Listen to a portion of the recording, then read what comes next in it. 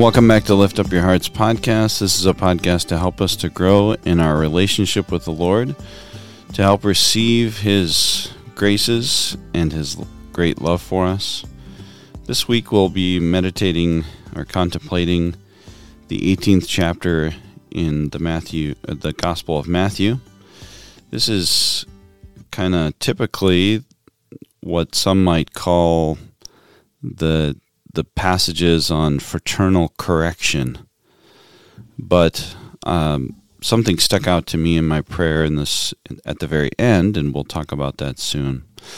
But first, as Ignatius says, we are to contemplate, we are to think about how the Lord looks upon us. So we'll take what Ignatius says is the time frame it would take to say about an Our Father, and to contemplate how the Lord looks upon us. Again, this is with great love and mercy. Father Gallagher, if some of you are listening, I highly encourage you to listen to Father Gallagher's session on Hallow, on contemplative prayer. This is exactly what we're doing here. He has a wonderful series right now. I think it's a 6 or 7 part series. It just finished. But he reminded me that this section, we're to, in some ways to think about those moments, those precious moments where the Lord encountered someone in Scripture. What strikes me the most, especially when he mentioned the woman suffering with the hemorrhages for 12 years, and he turns to her, everyone else is, there's a huge crowd, and she wants to go there, unnoticed, just touch the hem of his garment and to be healed, and of course he stops, and, he asks his disciples, who touched me, and they reasonably say, there's a huge crowd. How could we know? And she comes to him in fear and trembling, and he says to her, "Daughter, my daughter." And so that is one of the ways that we are meant to enter into this time of prayer, is to contemplate how the Lord, I will contemplate how the Lord looks upon me. And sometimes it's just really good to start engaging our imagination right away, and to think about him saying to you, daughter or son, beloved son, beloved daughter. And what does it look like when he gazes upon you when he says that? So take a minute to really let that kind of wash over you. I use the language of wash over you because if you've ever been in a waterfall, and you might get some of this sensation when you're in a all-encompassing shower or something, like a really heavy shower. But really it happens the most like a waterfall, where there's just an immense amount of water washing over us. And not only does it kind of cleanse us, but it drowns out absolutely everything else. And in order for us to enter into this prayer, it is quite beneficial to try to drown out everything else that's happening. All the other cares and things that we might even have anxiety about, and to take this time to just be with the Lord, to sit across from him and allow him to gaze upon us, allow him to say, beloved daughter, beloved son, and to allow that gaze to wash over us and drown out everything else. So this week our meditation is on We're still going through the Gospel of Matthew, chapter 18, verses 15 through 22. And what really struck me, also, Father Gallagher says, when we're going through this, we ought to stop where we found some connection with the Lord and He's started to speak to us. He likened it to having a row of 5 houses down the street, and we're looking for a friend. We're looking for a dear friend. And if we happen to find that dear friend at the first door that we knock on, we have no need at the time to go to the next 4 houses. We're meant to be there, right there, with our friend at the first house. And likewise, if we knock on the first 3 and he's not there, and then he shows up at the 4th one, we're meant to stay there. So Ignatius gives us, like I've said before, a lot of freedom within this to enter into the Scripture and to rest where we find rest, and to dive deeper where we find some type of opening. You might liken it to kind of, maybe even St. John of the Cross would talk about it going deeper and deeper and deeper and deeper. You might think about going even deeper into like a cave system, and you really only go into spots that there's openings, or where there's light or there's a big enough spot. And in those places that are closed off, you simply don't go to those spots. So when you hear this first passage where we're trying to get the setting, where we're at and what's happening, this is one where Jesus kind of gives a teaching. So, we might just sit there, and as we already have that contemplative, imaginative mode going where we're looking at Jesus as He looks upon us, we might even imagine Him just saying these words to us. Imagine Him just speaking these words to us as if we're one of the disciples.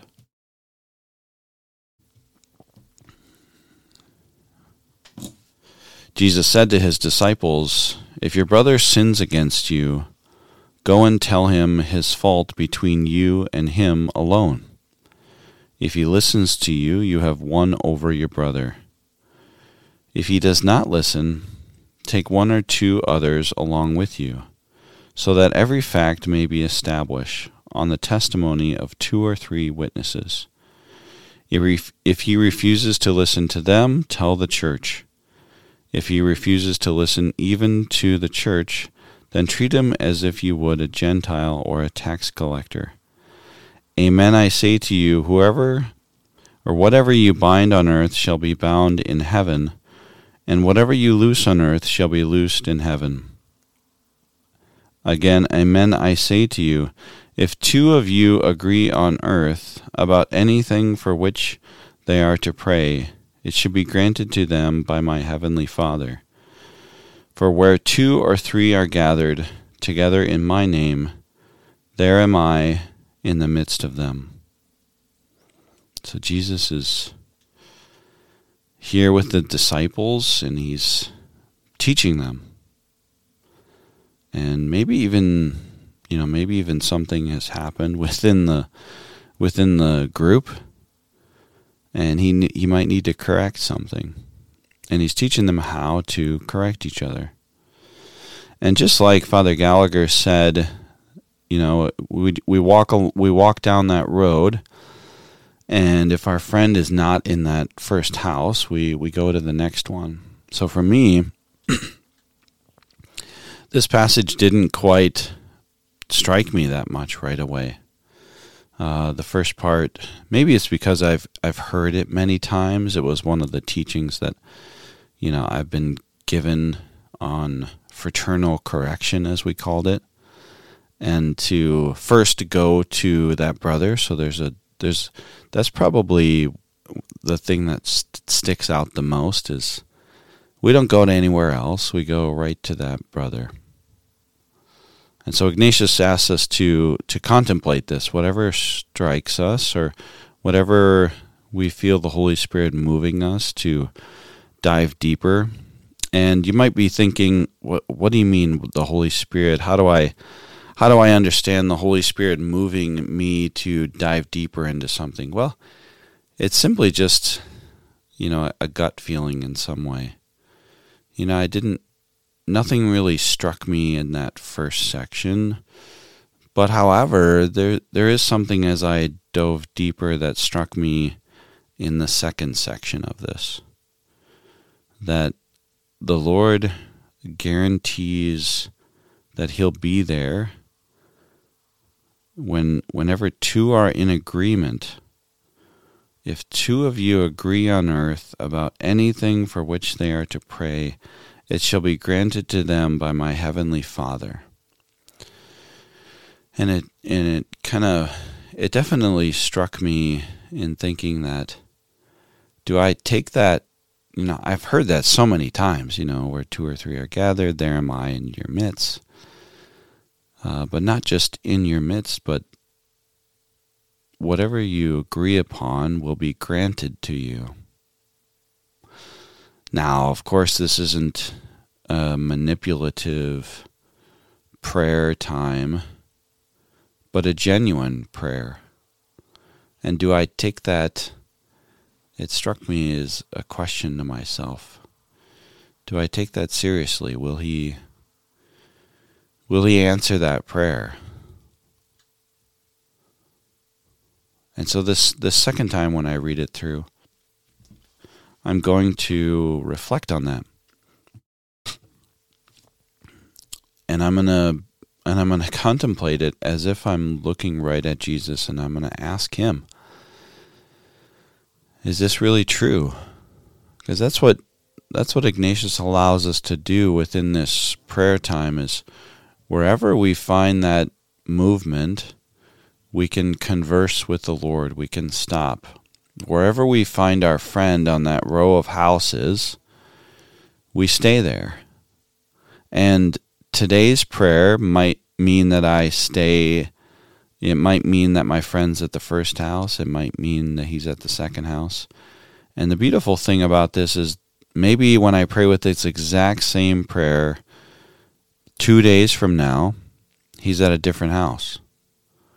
And something different strikes me, because something has happened different in my life, where the Holy Spirit wants to speak to me in a different way. And I don't have to worry about whether it's the Holy Spirit or if it's me or the circumstances of my life have allowed certain things to stick out to me, or someone said a certain word today and that's why that word stuck out to me. That's okay. That's fine. Doesn't necessarily have to be the Holy Spirit. But I can stay there with it, and I can converse with the Lord. So this second time when I read it through, and then after in my prayer time alone with the Lord, I'm going to ask Him this question. Are there reasons in my life that I don't believe this is true? Or are there reasons that I doubt this? Do I really believe that you're here? Do I really believe that you're with me?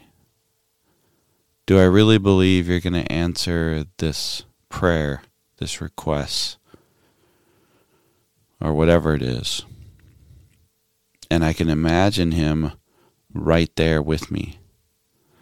That's one of the beautiful things about prayer. I don't have to be, the Lord isn't, physically here with me, but I can imagine Him here with me, and I can allow Him to speak to me through my imagination.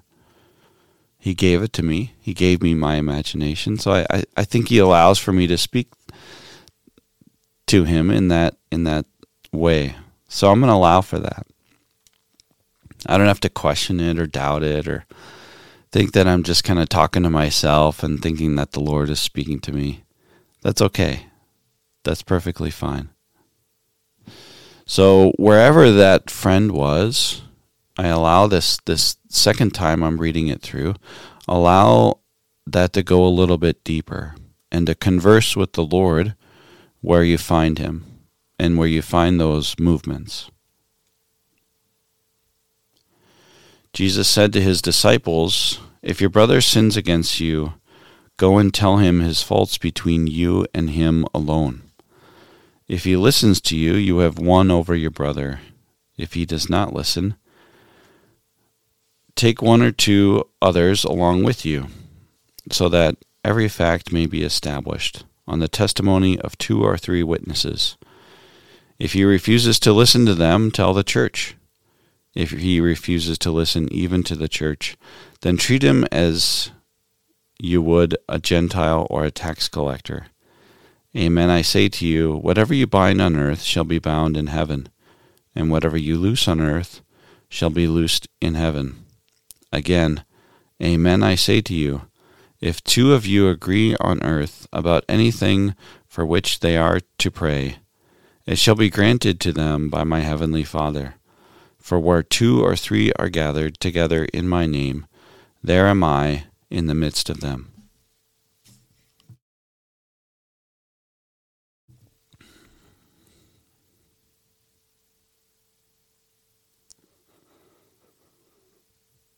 Wherever that place is that the Lord has perked your interest or started to dive deeper with you, allow that to linger and then to converse with him about it.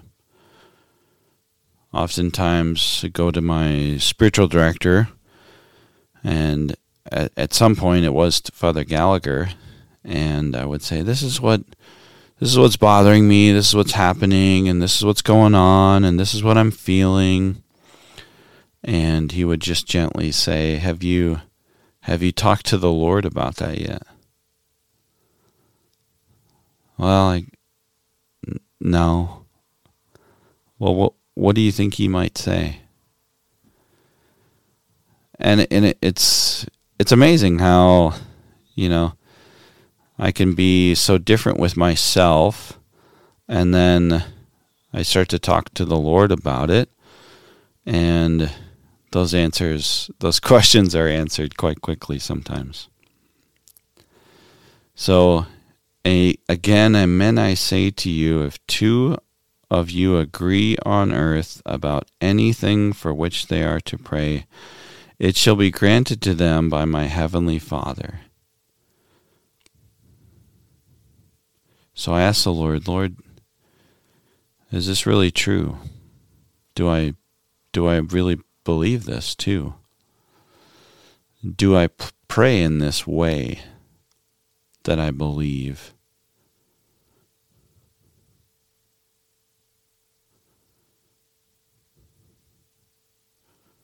Are you really there with me?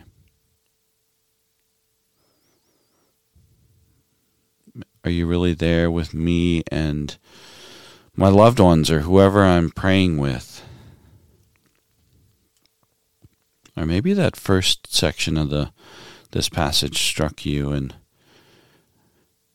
maybe you have some fear and trembling about talking to someone about them sinning against you, and you just think, there's no way. This is not going to go well. Ask the Lord about it. Go to him, and while he gazes upon you, say, Lord, say what you feel to him. Lord, no, there's no way this isn't going to work. I don't think they're going to listen to me. They're going to whatever. And for me, at least, he says to me, well, that's okay. I'm not asking that it's going to work. I'm not saying it's going to work. However, you first need to go to them. And then, if that doesn't work, then you take another friend, and in a loving way, then you go talk to them about it. And if not, then he says you treat him like a Gentile or a tax collector. And in some ways, what at least I hear is then it's not for you to deal with anymore. You leave it. It's not, they're not changing, they're not listening, it's not under your power anymore, and you can let it go. And of course this isn't just trivial things. I'm reminded of St. John Bosco when he talks about correcting young kids, and I try to use this as much as possible with being a parent, that he says don't correct the little things. He tries to say only correct sin. Don't correct things that aren't sin, that may just not be the way you like things to happen, or just isn't the most efficient way or the best way or whatever else. Only correct sin. Okay? Only correct obvious sin. Okay? Not just saying like, oh, well, I didn't really like the way you did that, or that was too loud. Too loud sometimes isn't a sin, Was it disrespectful? Was it disobedient? That might be a sin. Might be. Okay? But I don't correct too loud in my house, I might, and I certainly wouldn't do that with a brother or a friend either. So this might be something that struck you on the first time, and you bring that to the Lord and say, Lord, I don't know if I can do this. And you might just say to him, Lord, I need some strength in this. And you might need to pray about it for the rest, that rest of your time, your 15 minutes, your 20 minutes, and say, Lord, I'm going to ask you to give me the words and the strength to do this. And of course, we're not just correcting our brothers for the fun of it. As Father Mike Schmidt says, we have to have a relationship with this person. This implies a relationship with the person. This isn't just anyone that I'm correcting. Okay, this is a brother. Okay, this is a close relationship, and this is only sin as well. So we might have to ask the Lord for that. But this is what this type of prayer allows. It allows us to converse with the Lord about the things that strike us, the things that we're having difficulty with, the things that we have questions about. This is why I really love the Psalms as well. And hopefully later this week, I think I'm going to try to record a meditation on the Psalms. I really love meditating on the Psalms, and oftentimes I think in Mass they get kind of glazed over, or we sing a song and we kind of, the words aren't necessarily real to us or touch us, but they really are meant to be a guide, a meditation on the truths that are being said in the Scripture. And also the Psalms are just a outpouring of one's heart. I often find them, resonating with me because they might, some certain Psalms might be a resonation of my own heart at the time, how I'm feeling. And sometimes they're the opposite, totally different. And then I can ask for that to be a part of my heart. Or I can recall some time that was a part of my heart. So later on this week, hopefully, I might start doing 2 podcasts a week, the gospel and a psalm, and or one of the other readings. Sometimes it's also beautiful to contemplate some of the collects, some of the prayers that the priest says at the beginning of Mass when he says, "Let us pray." We have the prayer over the offerings, the communal antiphon, the prayer after communion, and these are beautiful prayers. I'll just say the prayer before, at the beginning of Mass here, when he says, "Let us pray," and we all think of the server has to run and bring the book over. It says here, "O God, by whom we are redeemed and receive adoption, look graciously upon your beloved sons and daughters." Isn't that beautiful? How providential. O God, by whom we are redeemed and receive adoption. God, our Father, adopting us. Look graciously upon your beloved sons and daughters. Just like Ignatius says at the beginning of prayer. This is said at the beginning of Mass this Sunday. Oh, sorry, this is the prayer for Saturday. What a providential mistake. That's so fun. But still, this Saturday. O God, by whom we are redeemed and receive adoption, look graciously upon your beloved sons and daughters, that those who believe in Christ may receive true freedom and an everlasting inheritance through our Lord Jesus Christ, your Son, who lives and reigns with you in the unity of the Holy Spirit, God, forever and ever.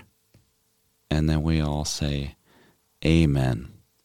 God bless you. I hope this was a blessing to you in your prayer this week. If you found some fruits in these meditations or this podcast, please pass it along to someone else who might find some benefit in it. Until then, I'll see you next week. God bless.